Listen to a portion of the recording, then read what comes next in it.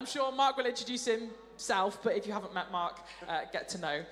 He's an amazing guy. He's our associate minister, and he's going to preach to us. So I'm going to pray for him. That'll be all right? Yes, please. Great. Yeah. Jesus, I thank you for the privilege that it is to be like this together, to gather in your presence, to worship you, and now that we get to hear from your word. And Lord, I thank you for Mark and for what he's prepared to share with us. Would you open our hearts to hear from you this morning as he speaks to us? And Holy Spirit, would you fill him and anoint him, we pray. In Jesus' name, amen. Thanks, mate. Thank you. Go for it. Thank you. Wow. Philippa Cook, everybody.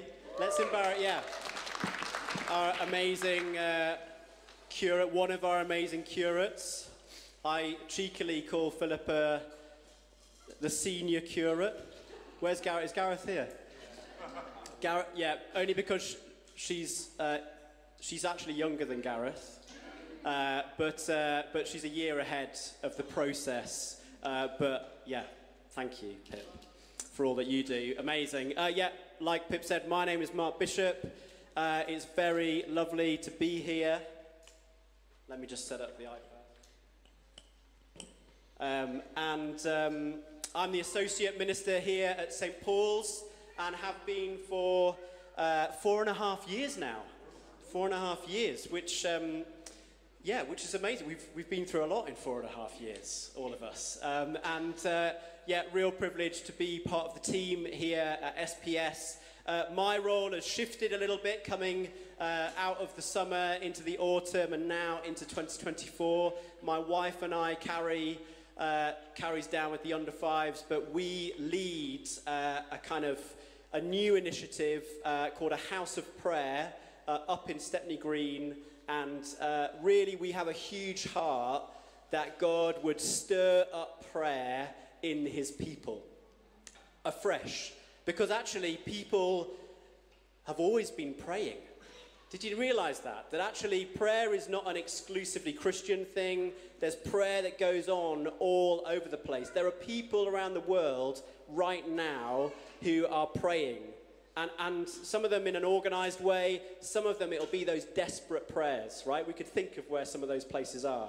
Desperate prayers. Please, God, please.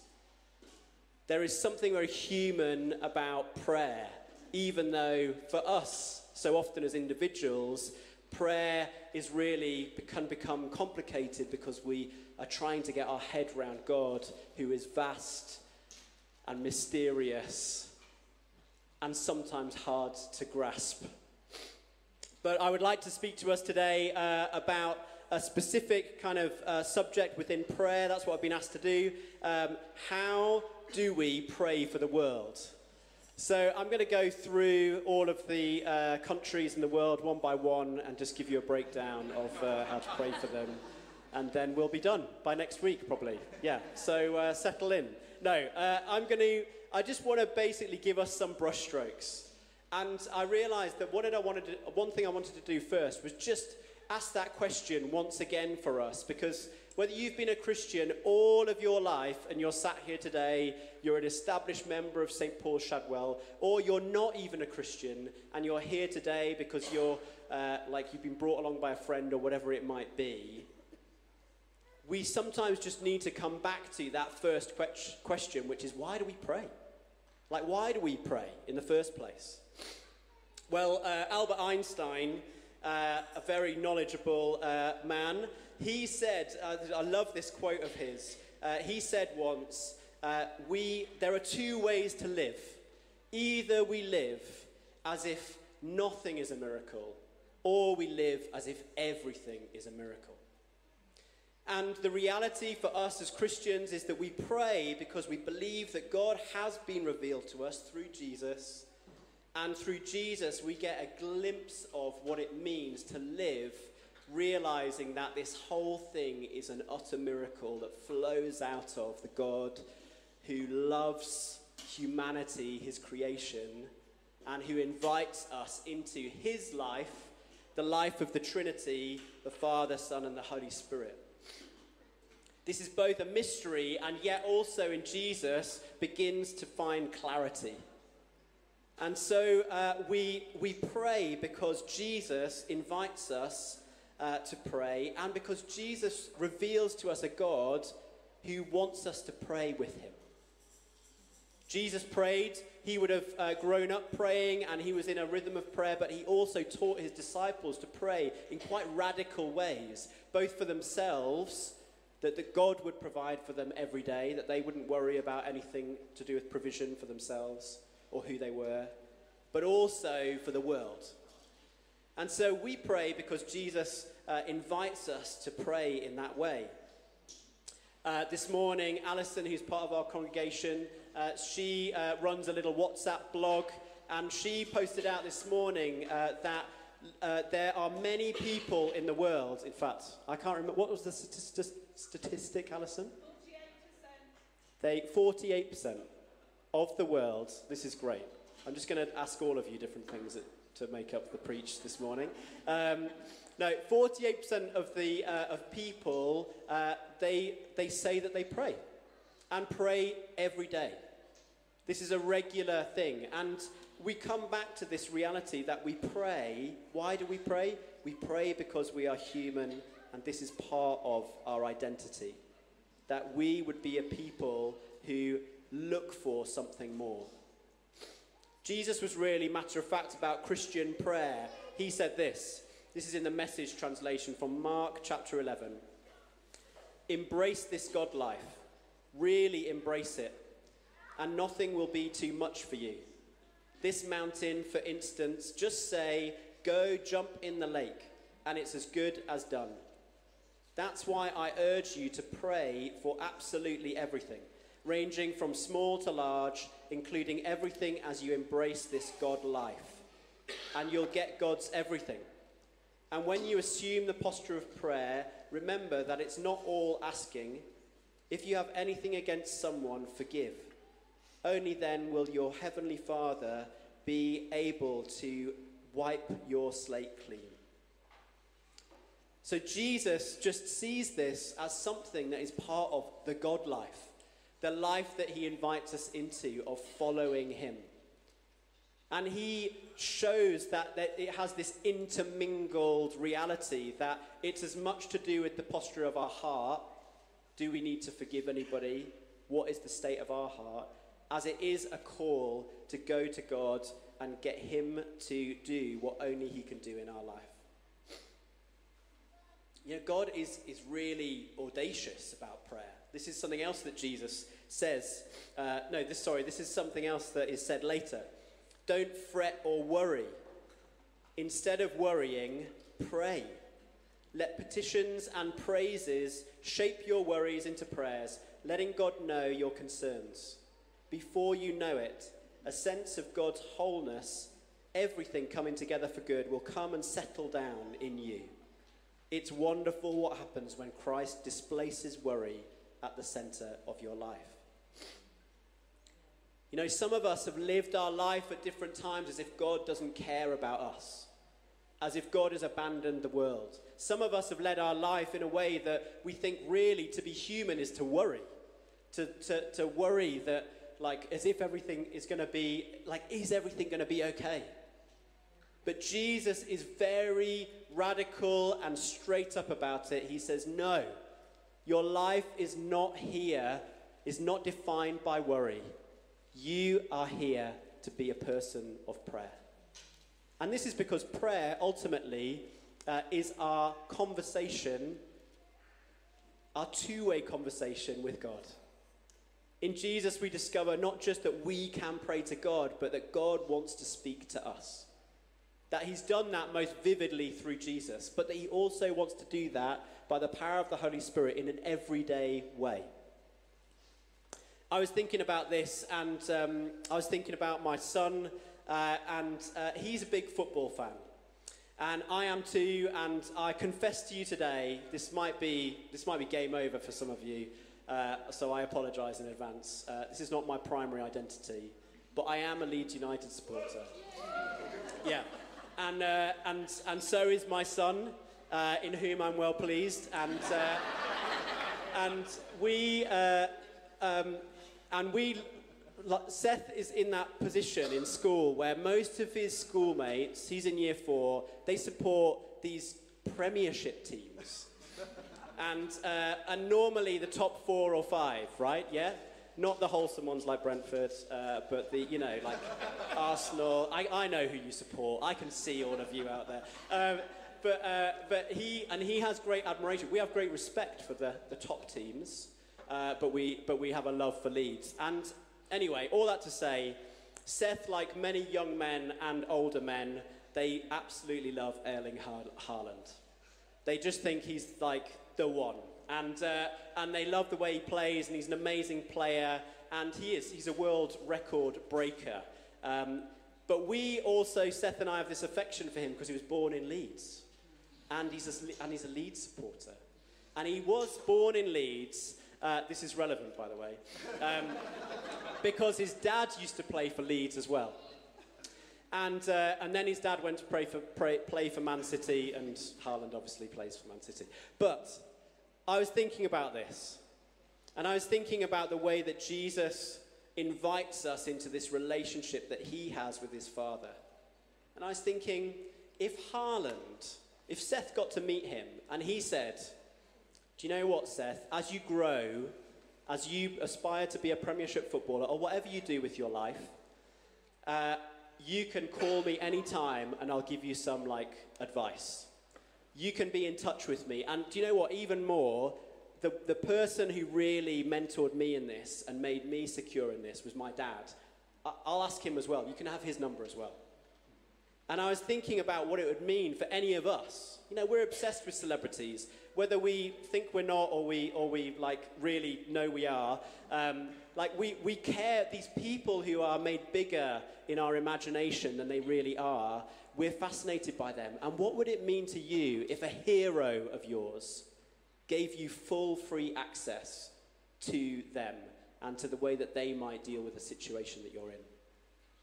God does something even bigger than this.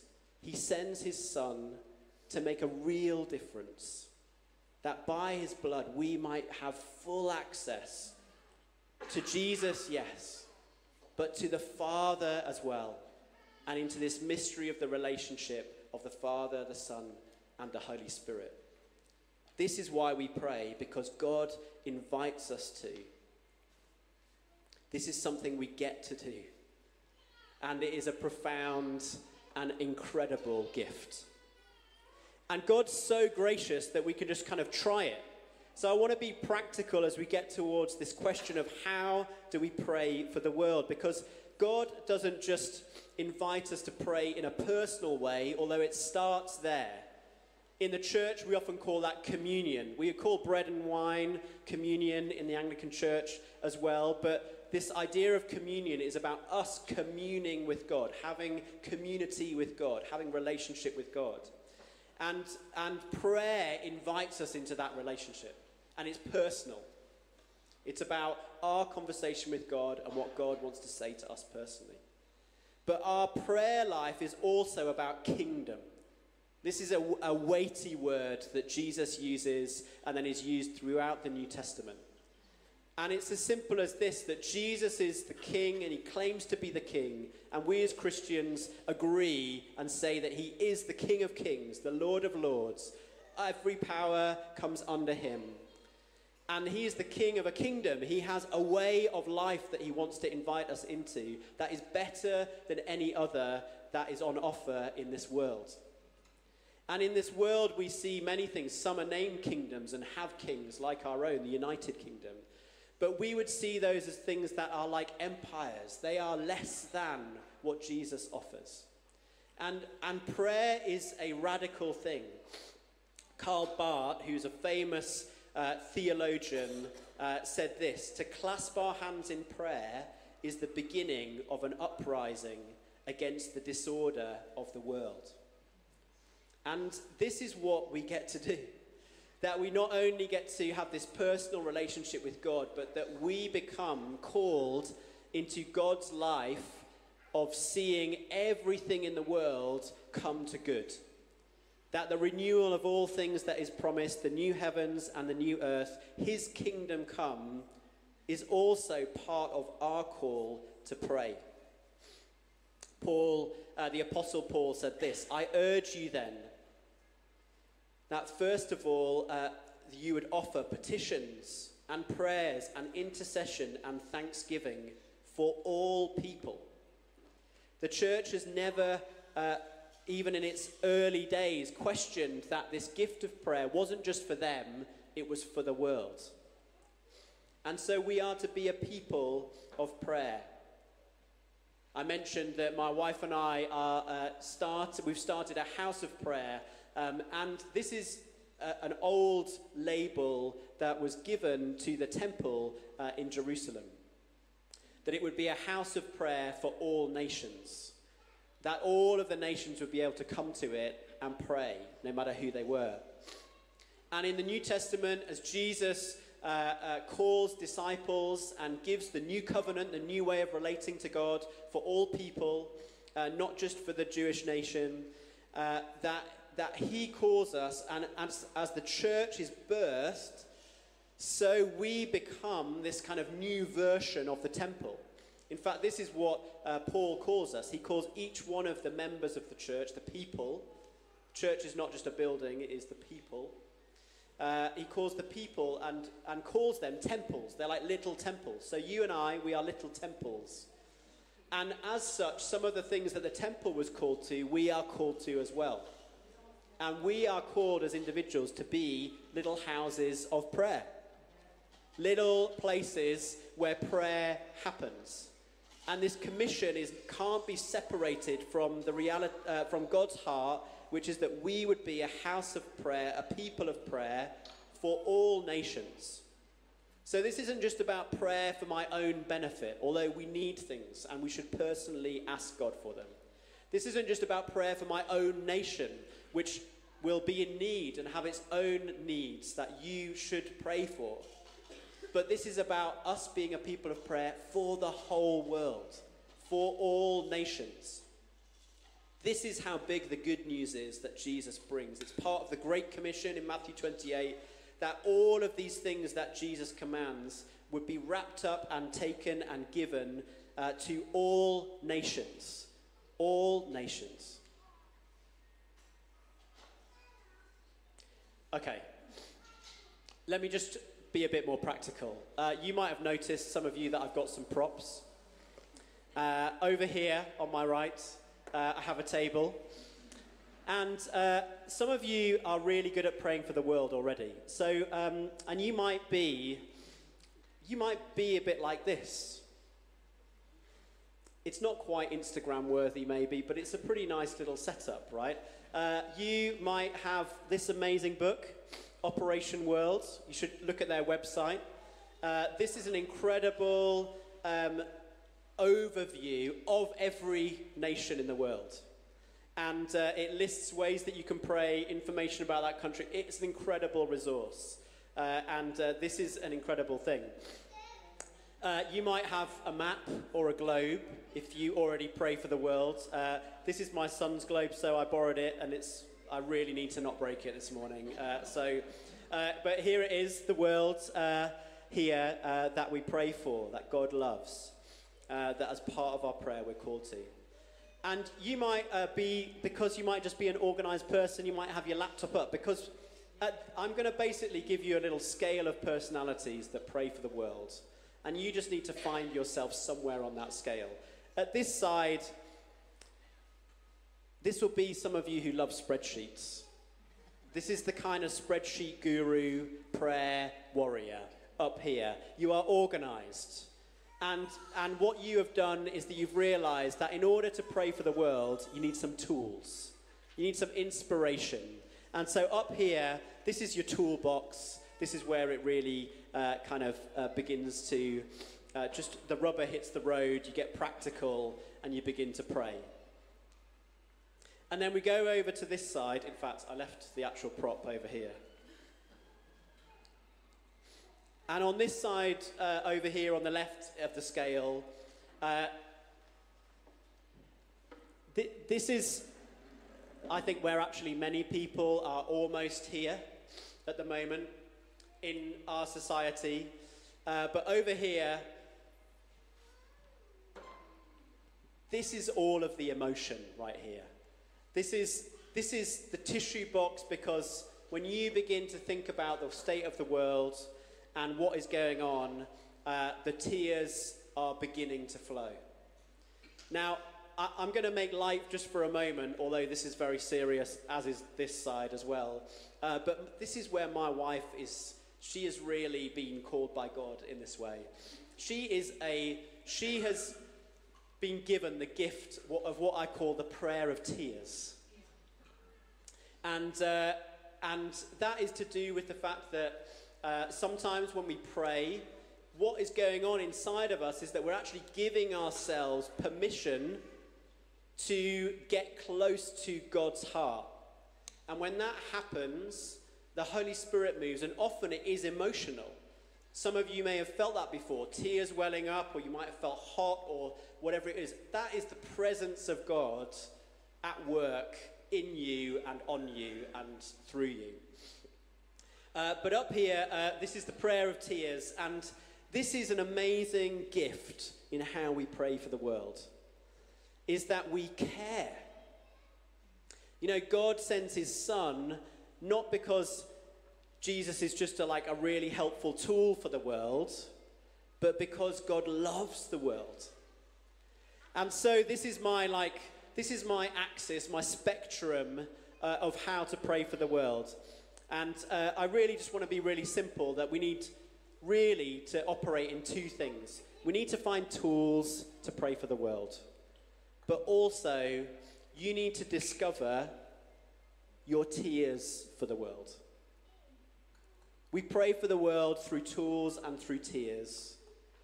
And this area up here, the prayer of tears, has in church history this incredible title of travailing prayer.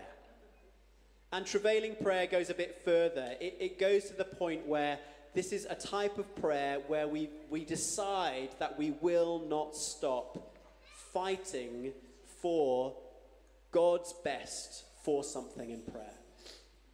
And with the nations, that is about calling out the true identity of one nation or another.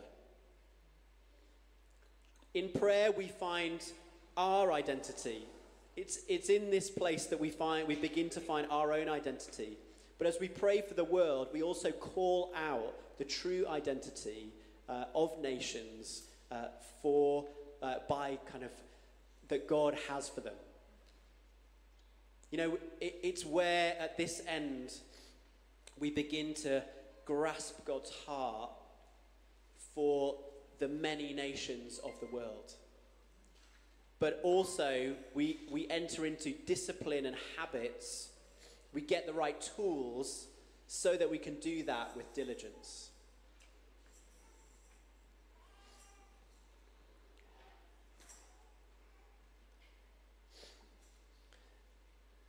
God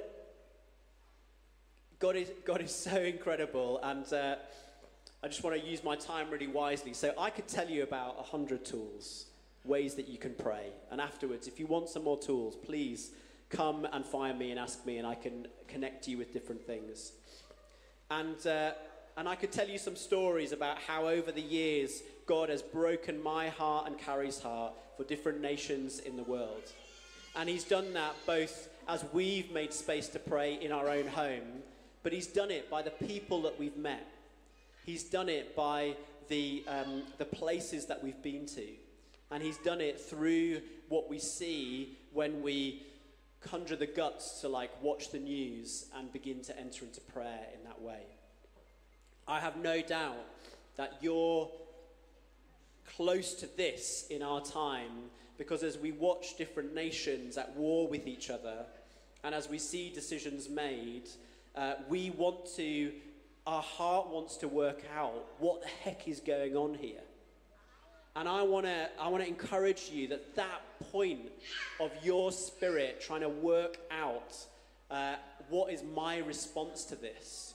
Can I even respond to this? Do I have the energy to respond to this?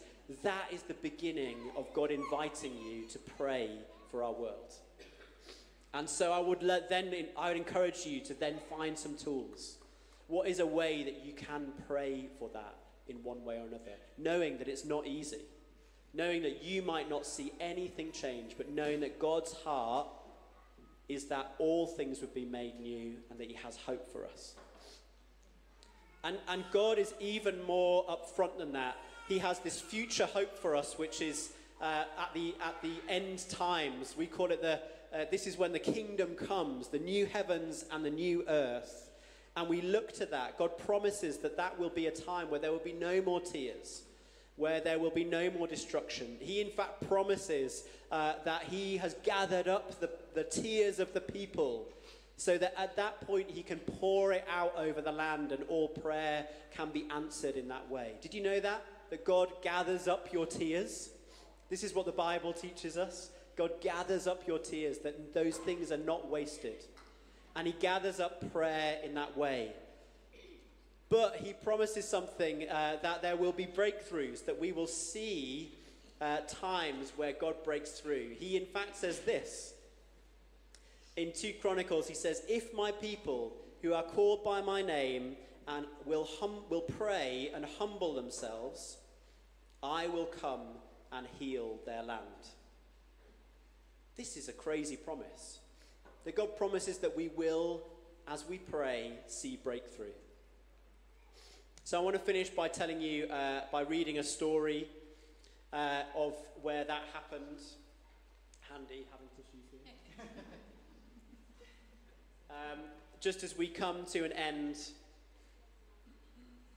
to encourage you that prayer changes things, and that God wants to invite you afresh today to enter into this relationship of prayer with him, to pray with God for the world.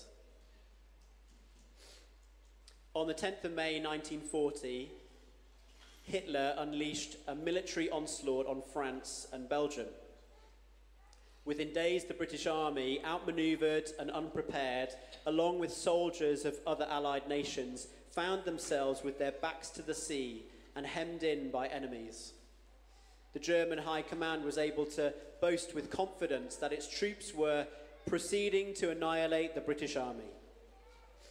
That the total destruction of an entire army was imminent was a view shared by many of the military and political leaders of Britain. The Prime Minister, Winston Churchill, found himself preparing to announce to the public an unprecedented military catastrophe involving the capture or death of 250,000 soldiers. But it didn't happen. On the 23rd of May, King George VI requested that the following Sunday should be observed as a national day of prayer. Late on the Saturday evening, the military decision was then taken to evacuate as many as possible of the Allied forces. On the Sunday, the nation devoted itself to prayer in an unprecedented way. Eyewitnesses and photographs confirm overflowing congregations in places of worship across the land. Long queues formed outside the cathedrals.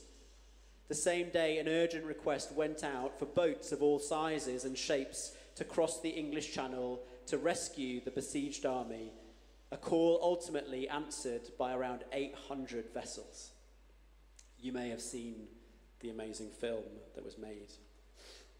Yet even before the day of prayer had begun, curious events were happening. In a decision that infuriated his generals and still baffles historians, Hitler ordered his army to halt. Had they continued to fight, the destruction of the Allied forces would have been inevitable, and the war would have taken a very different, darker and more terrible path. Yet for 3 days, the German tanks and soldiers stood idle while the evacuation unfolded. Not only that, but bad weather on the Tuesday grounded the Luftwaffe, the air force of the Nazis, allowing the Allied soldiers to march unhindered to the beaches.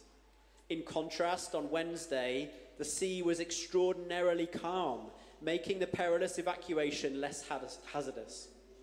By the time the German army was finally ordered to renew its attack, over 338,000 troops had been snatched from the beaches, including 140,000 French, Belgian, Dutch, and Polish soldiers. Many of them were to return 4 years later to liberate Europe. On Sunday the 9th, it was a national day of thanksgiving was declared. And Churchill himself used the phrase that the miracle of Dunkirk had happened.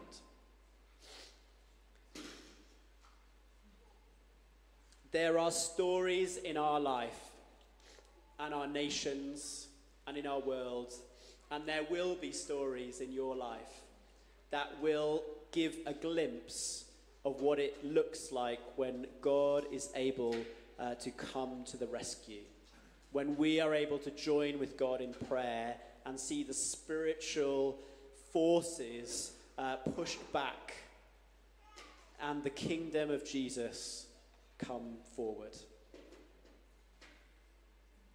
So how do you pray for the world? Well, get some tools. Don't be afraid of tears. But also believe and know that this is part of your identity as you get to know yourself more and more in the image of Jesus, as he calls you himself personally to follow him. This is part of our life, that we would be bold enough to pray for the world to be healed.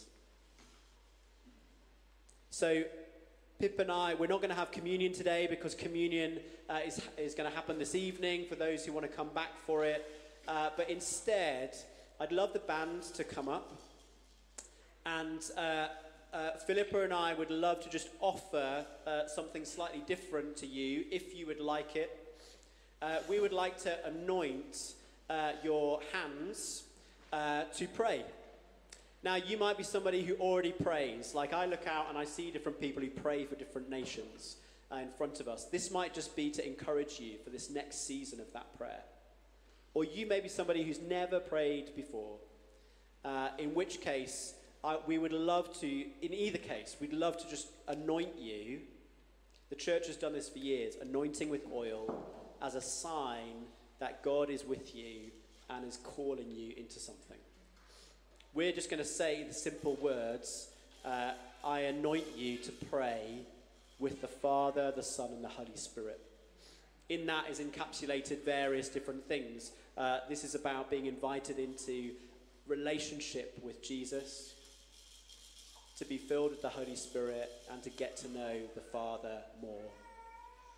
But also that you don't pray just to God, but you get to stand with God and pray for our broken world. So as the band leads us in a song, I just encourage you to make your way forward. If you would like that anointing, you can do that through down both aisles. We'll just be here at the front ready for that.